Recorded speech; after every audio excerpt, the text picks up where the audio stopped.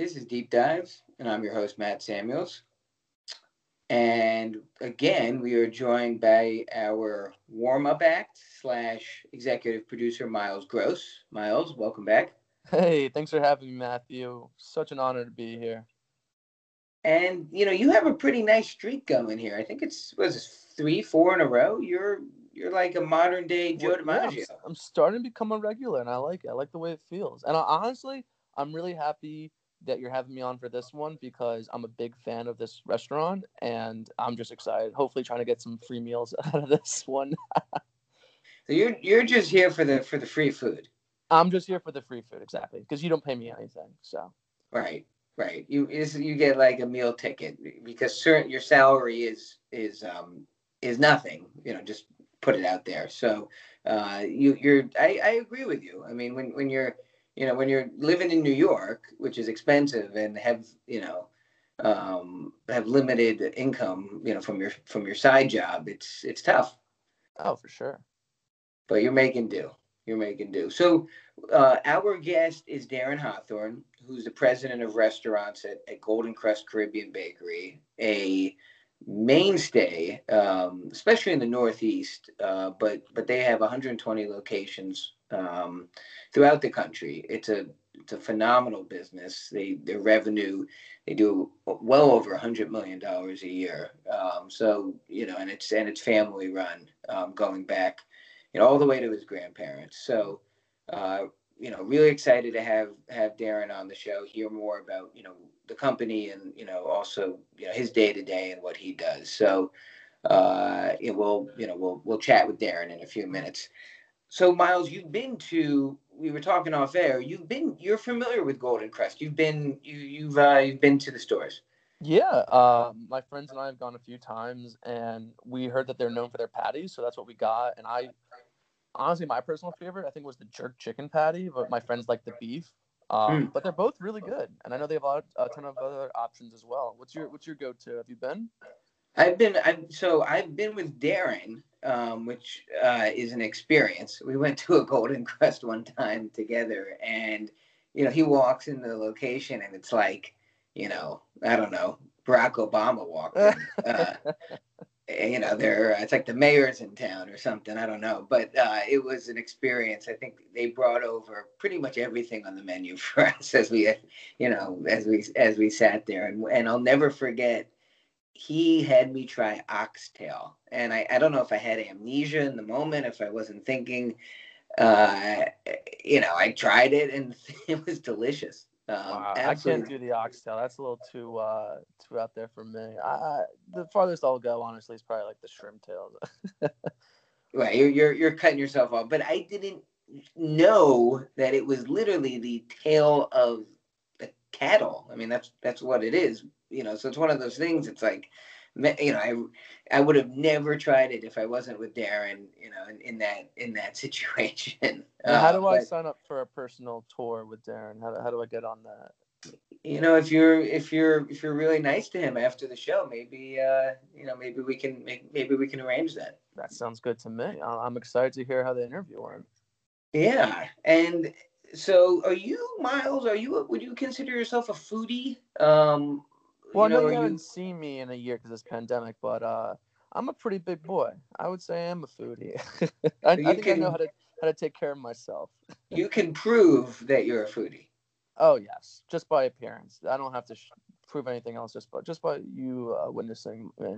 Yeah. I I do remember you at Thanksgivings, and I do remember the multiple trips to the carving station. So it's Oh, not I was it's up for thirds. I mean, if you've had our aunt's cooking, oh my god, it's incredible. and you did the whole, from what I remember, that plate was packed with potatoes and cranberry and stuffing. And so, now that I think about it, you are a foodie. You're getting me really hungry. It's 3 a.m. and we're filming this. I'm starving. I What don't are know you what you're doing up doing. at 3 a.m.? We're filming this podcast. Got to get out to the viewers. There Come we on. go. I mean, listen, with the amount of money I'm paying you, you should do this show whenever I tell you to. Right, but I get overtime for the viewers listening, and don't worry, he treats me right.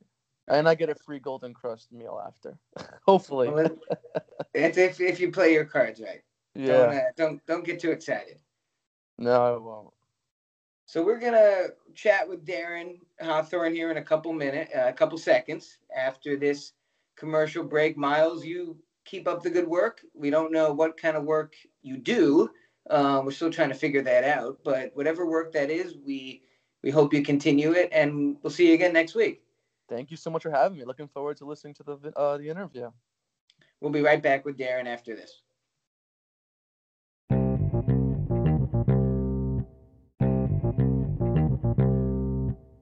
And we are back on Deep Dives, and we're joined by our guest, Darren Hawthorne, who's the president and general counsel of Golden Crust Caribbean Bakery. How you doing, Darren? Matt, I'm doing well. How are you? Thank you. I'm happy to be here. It's my pleasure. You were a guest on the original Upper East Side podcast, which makes me feel old, but you were there from the beginning, so of course for the reincarnation we had to invite you back. Oh, I'm happy for the reunion. Only a few things have changed in 10 years. That's it. Just a little bit. Just a little bit. But no, glad, of course, to have you on, and really looking forward to hearing about everything that's transpired with the company and all all the great work you're doing. So, tell us the story of Golden Crust. It's the ultimate success story, and just your father and your family built such an incredible company. What for people that don't know about Golden Crust, or have seen the stores, but maybe haven't eaten there before. Talk a little bit about maybe we'll go back to how it all began and and how things transpired over the years. Yeah, sure. So what a lot of people don't know is that Golden Crust, you can really trace it back to 1949 to a small town that we call Border, which is on the border of St. Andrew and St. Mary parishes in Jamaica. Not much running water, electricity, you kind of use lanterns and those things. So the roots really trace back to then. In Border, my grandparents actually had a small bakery where they sold breads and other pastries to the community. And all of, the siblings, I'll use siblings for lack of a better term, my father and his generation of siblings, a lot of them worked there growing up in Jamaica. So that initial love for food stems all the way back to 1949 in small Border, Jamaica. My dad was here. He migrated to the United States in New York. At the time, he was working for the NYPD. He was packing. He worked in the packing room for weapons. So after a long day shift, police would come in, leave their weapons in the room, and he would pack. He would pack them into the room. But my dad has always been an entrepreneur. My dad founded the company with 5 of his siblings and his wife, my mom. Terrific lady, of course.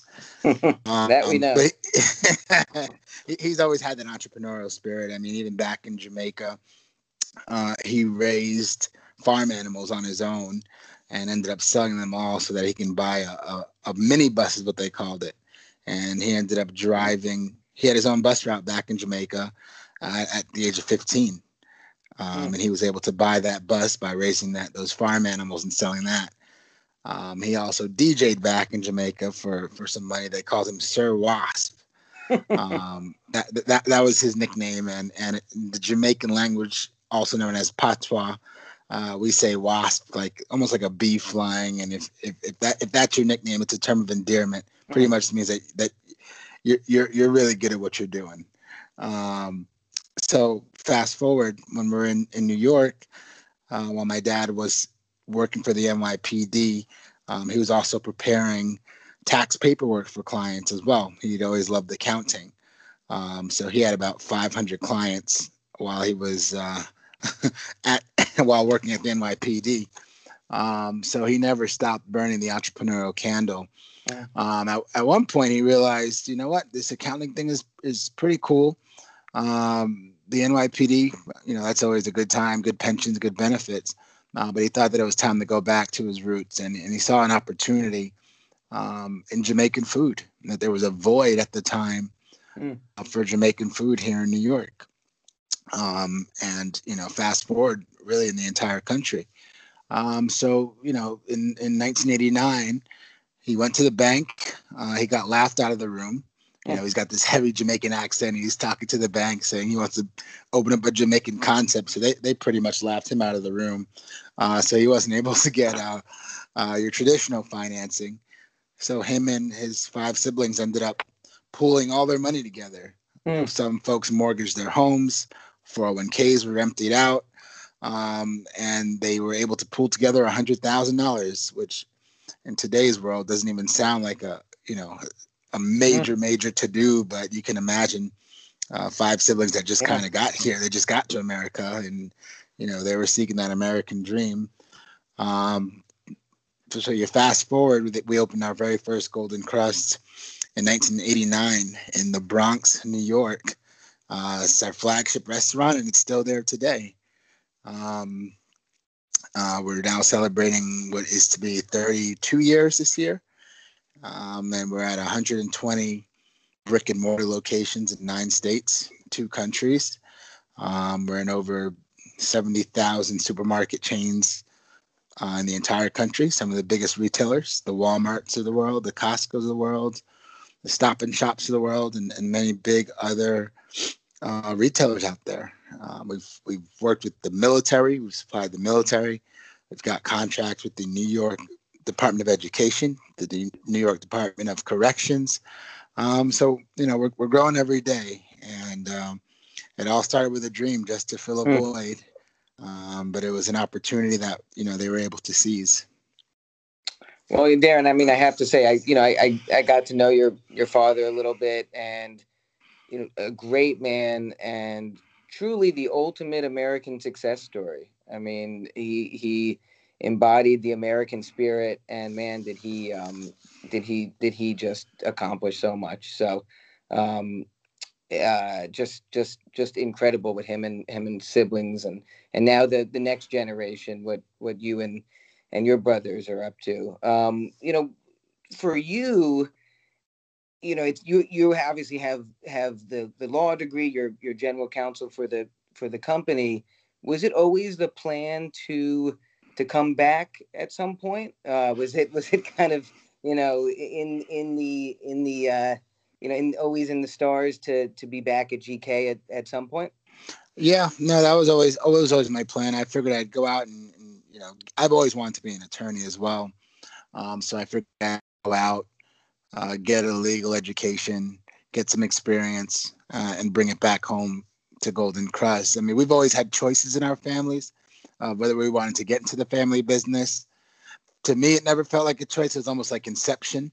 I worked at the restaurant. I don't even know if I could say it. Well, nobody can get in trouble anymore, but I certainly was not old enough to be working somewhere. But I was certainly in the restaurant. I remember running around growing up in the business at the manufacturing plant, and always being fully involved. So even when I went off to law school, I knew that I was going to come back to the company. Right. Well, you can't be a Hawthorne and work for McDonald's. That wouldn't be good. Yeah, it wouldn't make sense. So how many Hawthornes are in or are working at Golden Krust? It's got to be. I can't even imagine. It's many, right? I mean, oh man, give or take. I'll also use those involved that are franchisees. It's got to be about 30 of us. Wow. Yeah, about 30 of us, which includes second cousins and extended family members. It's the ultimate family business. I can't imagine there's many companies that have that many members of a family, running a business. That's it's a family reunion every day. That's it. So tell me about the for our listeners that haven't eaten in a Golden Krust. Talk a little bit about the menu. obviously talk about the patty and kind of the maybe the origins of the patty and why it's become the most successful item on your menu for so many years. Sure. So we like to use the phrase "the power of the patty." The patty is what is essentially can be likened to a turnover, with filling and dough and crust, sort of like an empanada, but different. And the origin of the patty comes back from Jamaica. Actually, a patty in Jamaica was what people used to eat when they didn't have a lot of money. It would be about $1, very affordable, very delicious, and it is a staple in the Jamaican culture. A patty, usually stuff it with beef, chicken, or some sort of vegetable or something of that nature. So when you walk into any brick and mortar Golden Crust location, you'll have access to our 9 flavors of patties. In addition to that, you'll be able to have access to other Jamaican cuisines like, jerk chicken, brown stew chicken, ackee and sawfish, which is one of the main staples in Jamaica. And we've always kept it authentic. Our peppers that are in our patty ingredients come from a farm in St. Elizabeth, Jamaica. We go to JFK every week to pick up a ton of peppers, and they come directly from the farm in Jamaica. So we certainly have not left our authenticity anywhere. And also when you walk in, the expectation should be that you hear some Jamaican music in the background, you're greeted with a smile, and all that good stuff that, the executives of restaurants like to see. Clean, great experience, great food, great people. That's the recipe for success right there. Absolutely. And you forgot about the oxtail. I had oxtail one time. Oh, oxtail. Yep. Oxtail is interesting you say that. Oxtail is it's simply the tail of an ox or of a cow. And it is the number one selling item from a meal standpoint. It is wildly expensive for us, but too important to take off the menu. And that is certainly the fan favorite. I would recommend anybody that walk into a Golden Crust, ask for that oxtail and don't hesitate. I mentioned oxtail because you did have me try oxtail, and I wasn't. I thought it was maybe like a a synonym or whatnot for a piece of beef, but I was unaware that it was literally the tail. And although good, it was I didn't think I'd be eating a tail anytime in my lifetime, but it was good. Yeah, it was good. You gotta eat, you gotta use every part of the cow. And right. Interestingly enough, 20 years ago they were giving oxtail away for free. And now it is literally the most expensive protein in the market. An absolute delicacy, and it's absolutely delicious. I have not met anybody in my life that's ever tried oxtail and not liked it. In fact, oftentimes what I do is I introduce people. I give them a plate. I don't even tell them what it is because I want them to tell me how delicious it is, and then I'll disclose it to them. But you're right, Matt. That first time I gave you oxtail, you were certainly you were licking your fingers. I was. But of course that familiarity and that understanding of the cuisine is part of our job, right? It's part of marketing. It's part of going mainstream. You got to educate people. Right. I was going to say that must be a challenge and an opportunity for you and your team, in that in a lot of ways people in the United States probably have not been to Jamaica. A lot have not been to Jamaica, don't know the Jamaican delicacies. It seems like it's like I said, a challenge but an opportunity to to get people inside the restaurants. And we know once they get in there and they sit down and they eat, they'll love it. But it seems like the hard part is getting them inside, right? Yeah, and so I always tell my franchisees that with the marketing, we'll get them inside, and when they get there, you got to keep them there. A lot of things with the food industry is about familiarity and breaking things down, and we'll use oxtail as a continued example. since we're talking about it. When you start breaking down ingredients to consumers, it makes them feel more comfortable. What is, ultimately oxtail is beef. People love beef. Mm-hmm. It's beef that's stewed, and people like both. And then you never hesitate to certainly let them try the product before they even have to purchase it, and that always builds trust. The patty is indeed mainstream right now. Like I said, we're in every state, and the patties are moving a lot. So we're able to cross market the Golden Crust name and that intellectual property to drive people into our restaurants. If you look at our restaurants today, if you look at the consumers, it looks totally different from what they were 20 years ago. 20 years ago, it was hardcore Jamaicans, and that was it. You go into a Golden Crust today, you see all walks of life in there. You see people from every background, every religion, race, ethnicity, gender, and the whole nine. And it's a proud moment whenever I walk in and I see that level of diversity, because that means we're well on our way to truly, truly becoming mainstream and putting Jamaica on the map with respect to food. Well, I think, like you've done is combine a great marketing, great operations with, probably most important, a really good, delicious product. It's once you get, like you said, once you get people inside the door. I mean, I just from personal experience, I had never been inside a Golden Crust before I, got to know you, and now I'm hooked, and and it was just that first time sitting down eating it, and after that I'm a lifelong customer. So that's the idea. Yeah, we've done so many tests, especially within the retail stores, because they love to do tests prior to launching you. And one thing has continued to prove true: once people try us, they're hooked. So we continue, and we always push the sales team that you got to get the tastings done. And the moment that people try us, they like us. And it continues to prove out every day. We see it in the numbers, we see it in the customer base, and we see it in the line extensions that our retailers have requested of us as of late. So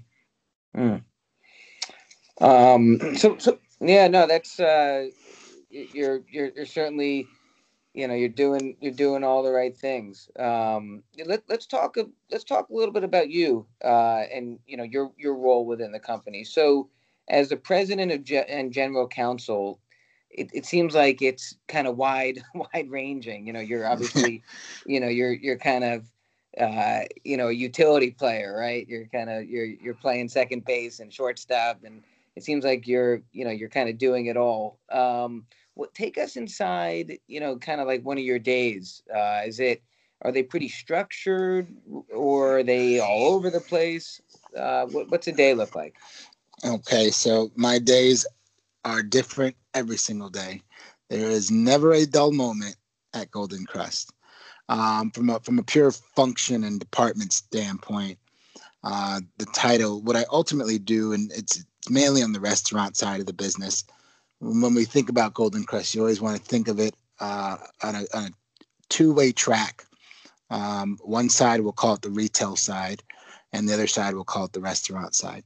Manufacturing and production would also fall into the retail side, and the restaurant side is mainly our franchisees and our corporate restaurants. So with that respect, I had the pleasure of overseeing a terrific marketing team, a training team, a culinary team, franchise development team who sells our franchises, operations, design and construction, real estate, and legal.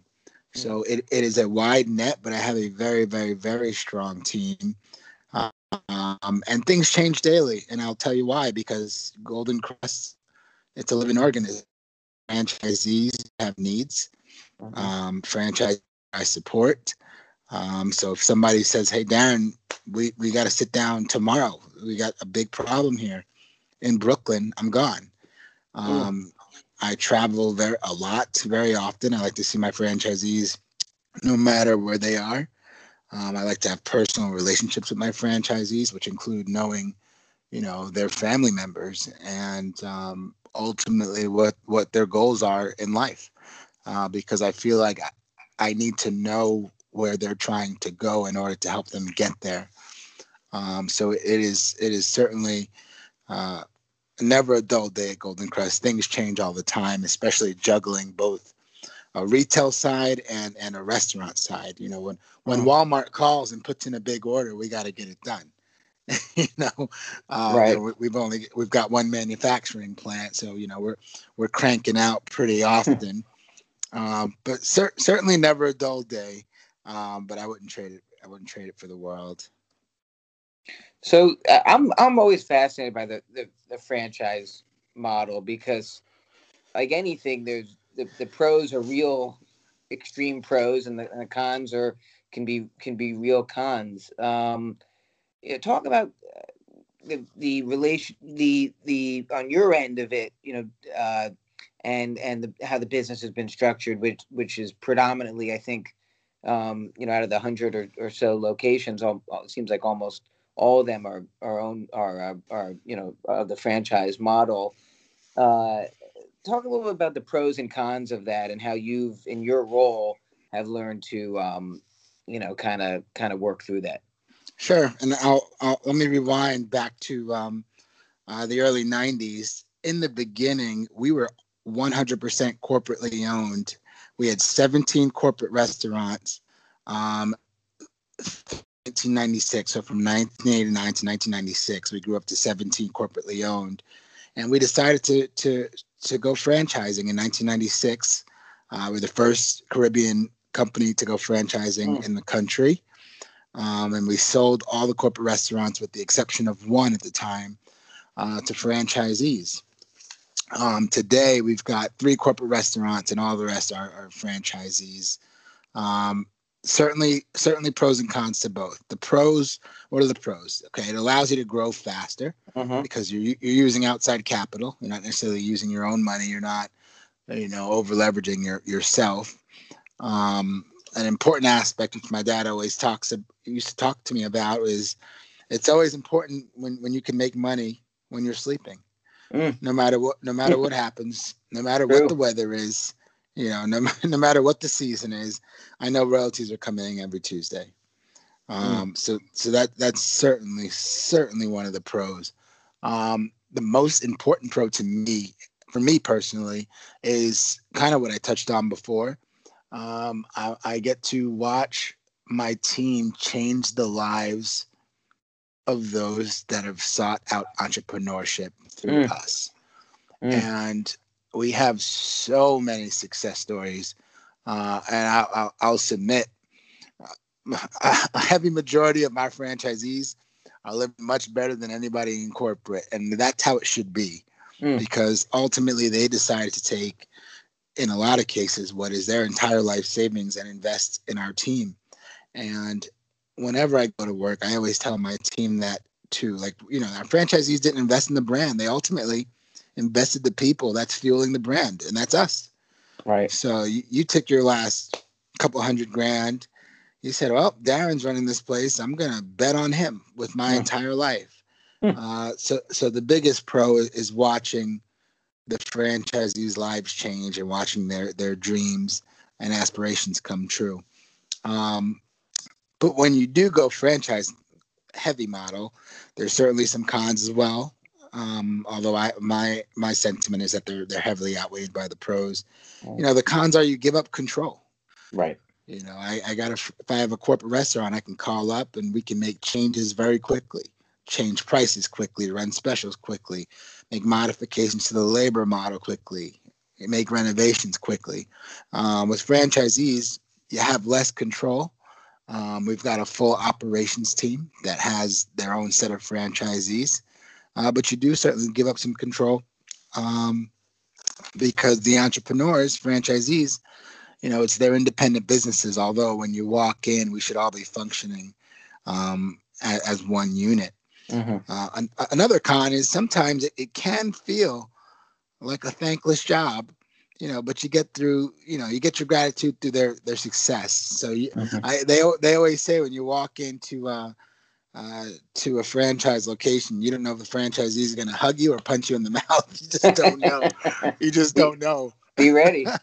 You got to be ready for anything, and you got to be ready to juggle many different personalities, right? I mean, franchisees come from all different backgrounds. Some come from finance, some come from, some from law, some from culinary, accounting. Every single background, every single personality, you have to be able to gel, to communicate, and work side by side with them. So those are probably the biggest cons, and you dream sometimes. You want to roll things out quickly and efficiently, but a franchisee may not be on the same page or want to move as quickly as you, and that goes back to that control factor. So I would say that's certainly the biggest con. But again, outweighed heavily by the pros. Right. I mean, I think more than anything, your ability to grow is so enhanced by using outside capital, that maybe you're willing to kind of maybe put up with a couple things and a little less control. I mean, if you look at any of the big restaurant companies, they all seem to do it the same way. Yep. Correct. Correct. So, a big part of the business obviously is innovation, and if you stand still, you'll get past. So, one thing we were talking about the other day is updating the menu and keeping it current and fresh, and we know that there's the staples that won't be going anywhere. But you mentioned to me that you actually have a Beyond Meat product, which to me is fascinating, because I've been eating Beyond Meat now for the last couple months, and not only is it delicious, but it seems to lend itself perfectly to your business and to the patty. Talk a little bit about how that where that came from. Did they approach you? Did you approach them? And how it's doing so far? Okay. Yep. So the Beyond Meat patty has been absolutely terrific for us. And it came about in a very interesting way. We know Russell Simmons, the ex-CEO of Def Jam and Right. all the other Fat Farm and all the other great things he's done. And we actually were supposed to potentially do some business with him. It never ended up coming to fruition, but he said, "Hey, I know Ethan Brown, the young guy that's pushing this Beyond Meat product. Why don't I introduce you guys?" And we said, "Absolutely." We had one good phone call with Ethan. And we told him what we can do, who we were, what we were interested in. Certainly, using his proprietary, I'll call it protein, or his proprietary ingredients, and we think that it could work in our restaurant and through our retail stores. A couple conversations later, they sent us their first test batch, and we did some market testing. The feedback was absolutely terrific. So we ultimately ended up rolling it out in the restaurants first, and we had a bunch of joint press releases with Beyond Meat, which was terrific. And then we ultimately rolled it out into retail, and it is part of our innovative thinking. As you said, if you're not innovating, then you'll certainly you'll run into some trouble. So we added Beyond Meat to our patty line, and at this point, Beyond Meat has now added the third SKU to our what we call Good For You line. As we all know, things are trending towards that less meat, more healthier lifestyle and living.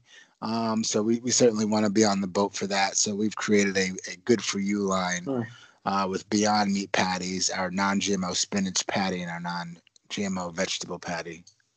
I would imagine that the Beyond Meat concept will be able to hopefully introduce you, or already is happening, to a new customer base. Maybe someone, a vegetarian, or a vegan or whatnot who up into this maybe wanted to try Golden Crust, but hasn't been able to.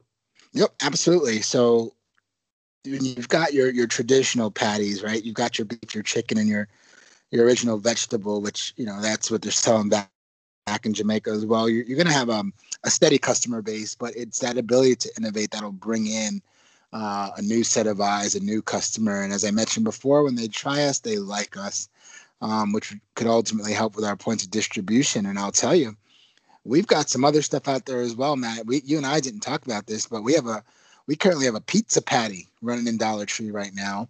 Wow. We also have a strawberry and cream cheese that we're working on as well. Because ultimately, and the beauty of a patty is it's ultimately a crust. You can stuff it with anything, and the brand recognition has become so strong in some of these retailers that once they see Golden Crust, there's enough trust and credibility there where they're going to pick it up and try it. Right. So we certainly have an ability to be very flexible, and if they want it, we'll give it to them. We are a firm believer that Golden Crust will not be limited or be in a box to say this is purely Jamaican products. We want to be a conglomerate that can certainly get on the tables of all cuisines, while keeping our authenticity and making that very clear. But it's been a fun ride. Trying out. I never thought I would eat, a strawberry and cheese patty, and I had one cream cheese patty 2 weeks ago in the R&D room, and it was absolutely delicious. You don't know if you don't try, right? Yeah, and then you can hit the different day parts if you really think about it. Right. You can put an egg in a patty. Now that's a breakfast day part. You can put a pizza in a patty, and that's that's a lunch or dinner day part. You can continue to do that. And certainly widen your customer base and continue to increase credibility, and you increase visibility on the space, on the shelves. You spoke a little bit about the retail component of the business, and that's obviously, I know that's not something that obviously you've been doing since the beginning, but it seems like it's really become. I mean, you get into Walmart, you get into Costco. These are, you're in the big leagues. These are the biggest of the big.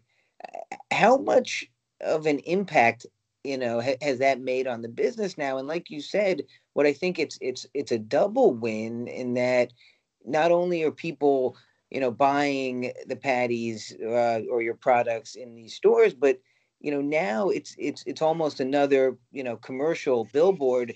Every time it's just another place where people see you guys, see the name, see the colors, see the logo. It's just continuing, even if they don't buy it necessarily. You're all of a sudden in thousands and instead of being in hundreds of locations, now you're in thousands of locations.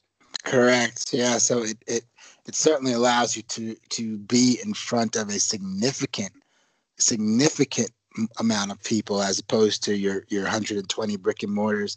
Our journey through retail has been quite interesting, for lack of a better word. So in the retail restaurants, our patties they're microwavable patties. They're what you call RTE patties, ready to eat. So in the retail business, you go to the store, you pick up a patty, depending on which store you're in. It could be a 2-pack, a 10-pack, 24-pack, or single serve. It's in a specialized film. Put it in the microwave for 2 minutes, and you're all set.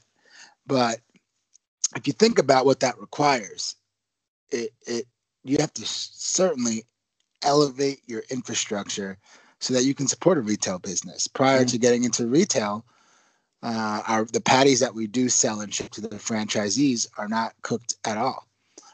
So those are unbaked patties. So there was no individual wrapping or anything like that. So we had to really vamp up our infrastructure in order to support retail. In fact, the first time the idea of a microwavable patty came up was about 15 years ago.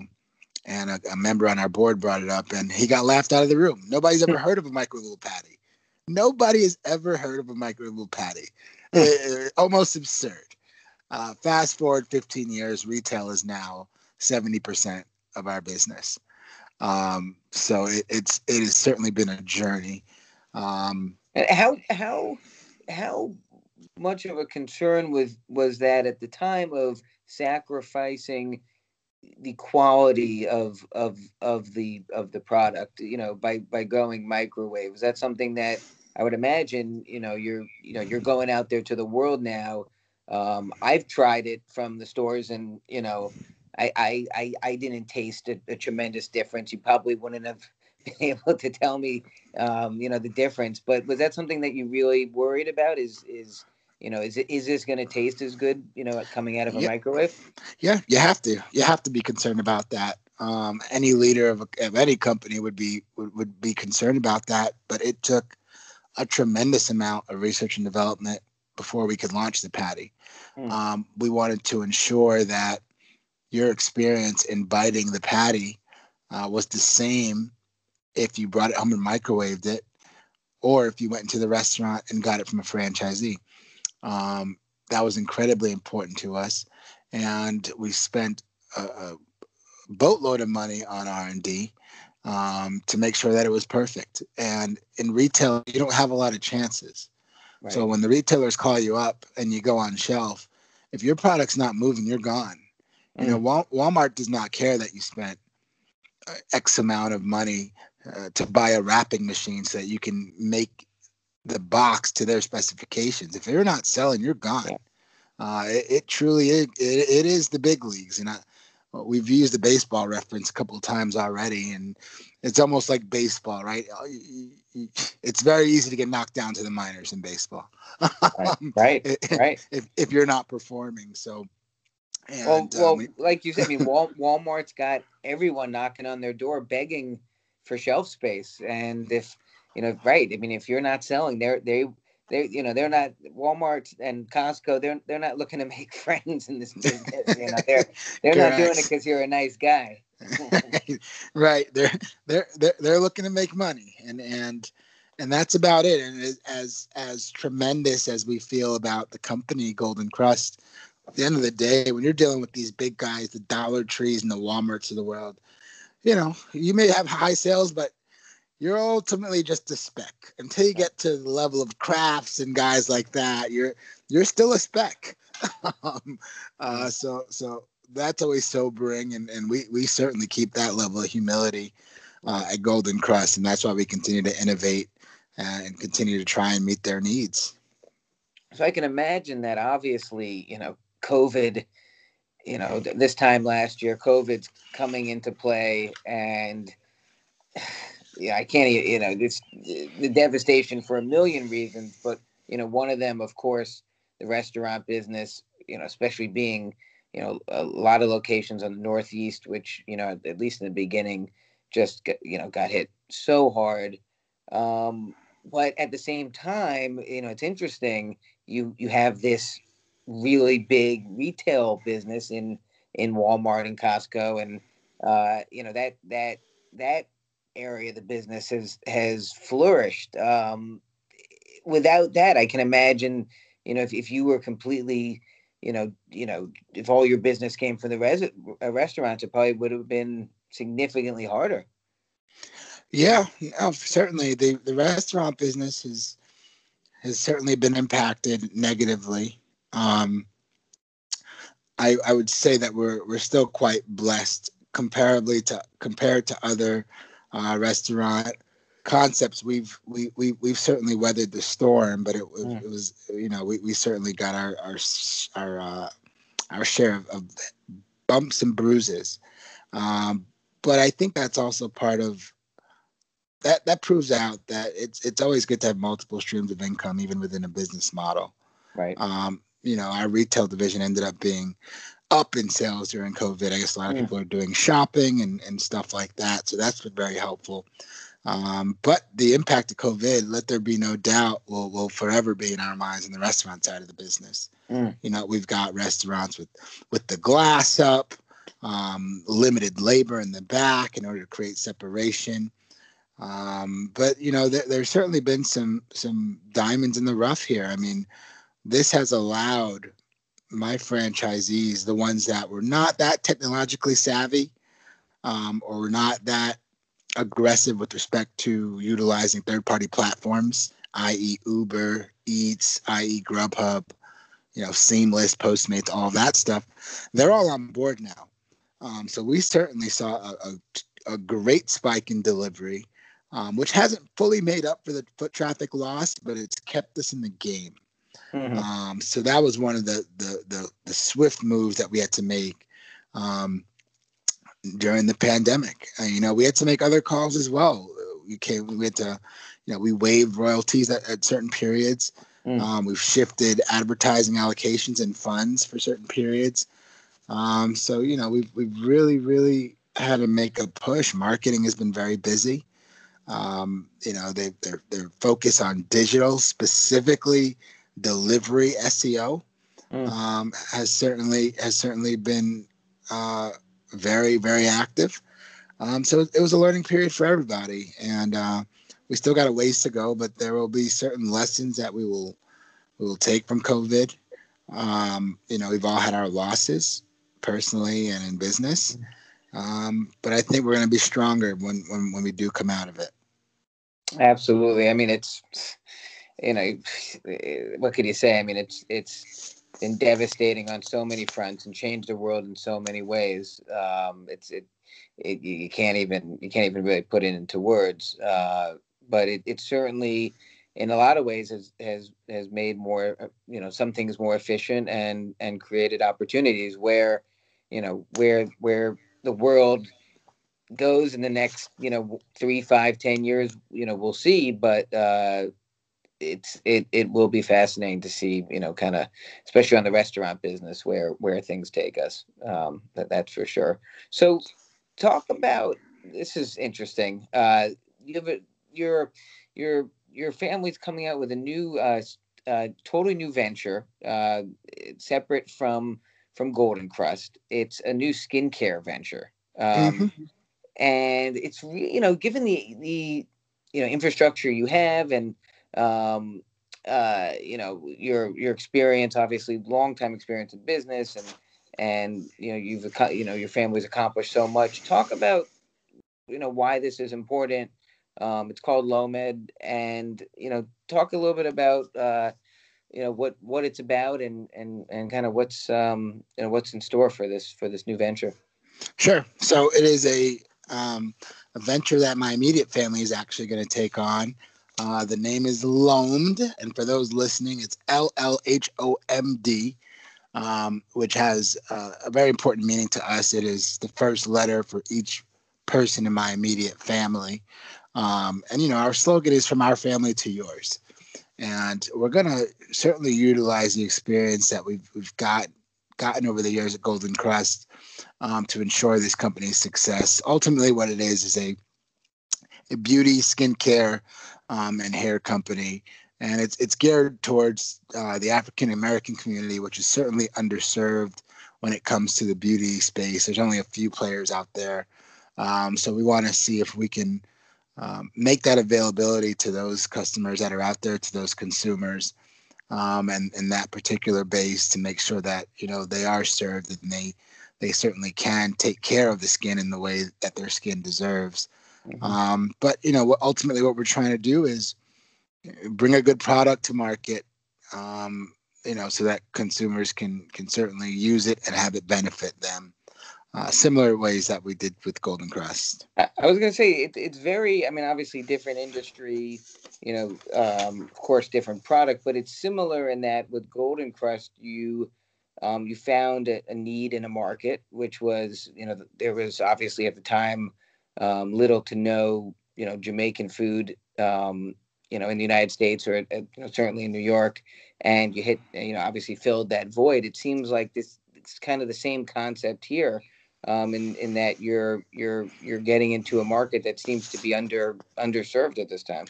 Yeah, that's the key, right? That's how you truly hit it out of the park. Is you find a void or a need, and you fill it, and that's the name of the game when it comes to business. So that's certainly the approach that we're taking, and the strategy that we plan and intend to execute. And this will be direct to consumer. It'll be on Correct. sold online. Correct. It'll be an e-commerce platform, B2C, business to consumer, direct. You order it online, it comes to your front door, and then we're all set, nice and easy. No brick and mortar. No people to deal with. I don't know. I No don't know. This fixed might be costs. No fixed costs. We're taking the fixed costs out. We've been dealing with fixed costs for 32 years. We figured we'd take a break. right, right. Take a break from having to deal with get in the car and go visit and deal. Just let's let people use the internet. I like it. Absolutely. So before we run, what's in store for going back to the mothership Golden Crust? Where do you see the company in let's call it 5 years, 10 years? There've been so much has happened in terms of the growth and with retail and the new menu and everything you've done. What's the plan? Is it kind of just keep the foot on the gas? Yeah, I mean we intend to keep our foot fully on the gas pedal, but when you get down to it, and without even talking metrics and numbers, in 5 to 10 years, the ultimate goal is for every person in this country to know what a Golden Crust patty is. And I truly think we are getting there. We want to be the face of Jamaican cuisine in this country, similar to Taco Bell for Mexican food. And some would submit that it's not even Mexican food, but ultimately they're the ones that brought that very mainstream. So right. Ultimately the goal is for me to be in the middle of Nebraska or Texas or Utah. And I mentioned Golden Crust, and everybody in that room knows exactly what I'm talking about. Well, it's you've been obviously talking about that for a long time, and it seems like the progress each year, each couple of years, the name recognition gets stronger, the branding gets stronger. You kind of take it one day at a time. New people in the stores, new people, seeing the commercials, new people looking, opening the frozen food shelves in stores. It's kind of a slow grind, but before you know it, your market share and everything, all these right decisions, good decisions, seem to add up. Yeah, for sure. It is. It's a process, and we love every bit of it. But it takes resiliency, strategy, and execution. You got to execute. But we're here for the long haul. Right. So for you as a you're obviously you got your law degree. You're an entrepreneurial guy. You've accomplished a lot. You have a job that's very demanding, and you oversee a lot of people. What would you recommend? Let's say someone's listening to this show, and maybe they're just out of college or just out of law school, and they're thinking about what to do next. They're entrepreneurial. What would your advice be for someone like that? A few things, and we kind of just touched on one. One, I would say certainly fall in love with the process and the journey. You got to really fall in love with every step of the process and the journey, and don't expect success to come too quickly. I would say certainly level set your expectations. There's going to be a lot of long nights. There's going to be a lot of moments of loneliness for entrepreneurs. And there will certainly be times where you're going to wonder how you're going to make payroll. That will happen. It's going to happen. It's inevitable. But in the end, it's all worth it. And because we've been making baseball references this entire conversation, I would submit that you can never hit a home run working for someone else.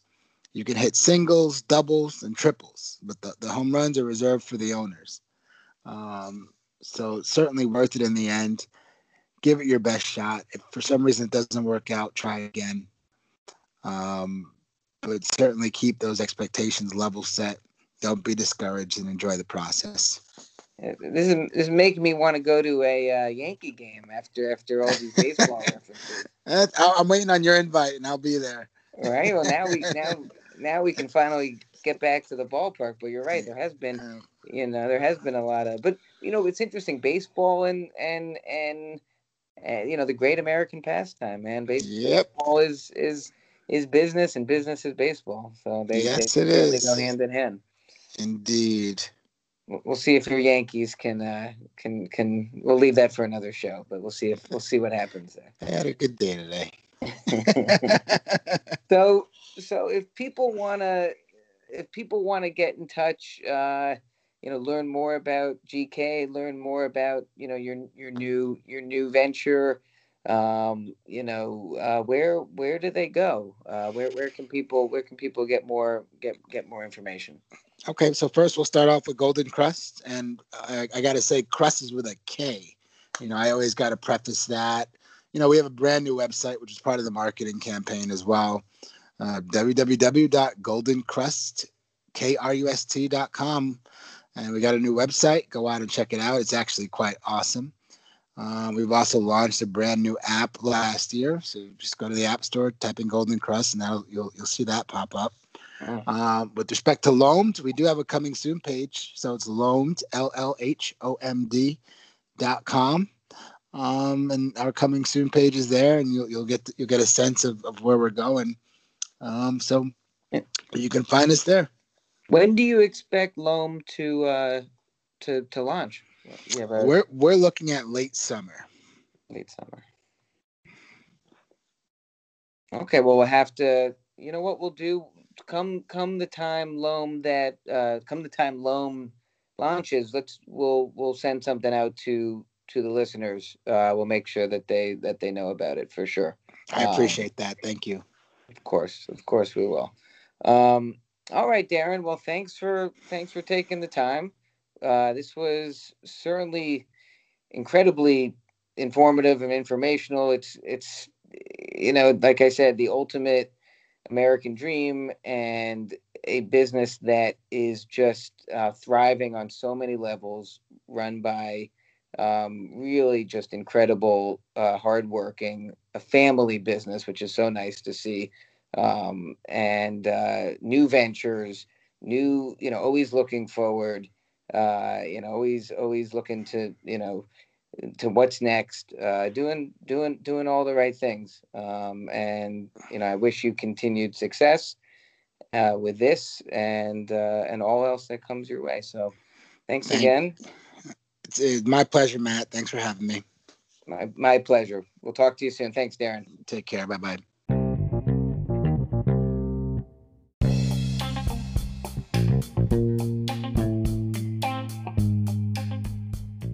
Thank you for listening to this episode of Deep Dives with our guest Darren Hawthorne. Deep Dives can be found on Apple Podcasts, Google Podcasts, Spotify, and wherever you listen to podcasts. We'll be back next week with an all-new episode of Deep Dives.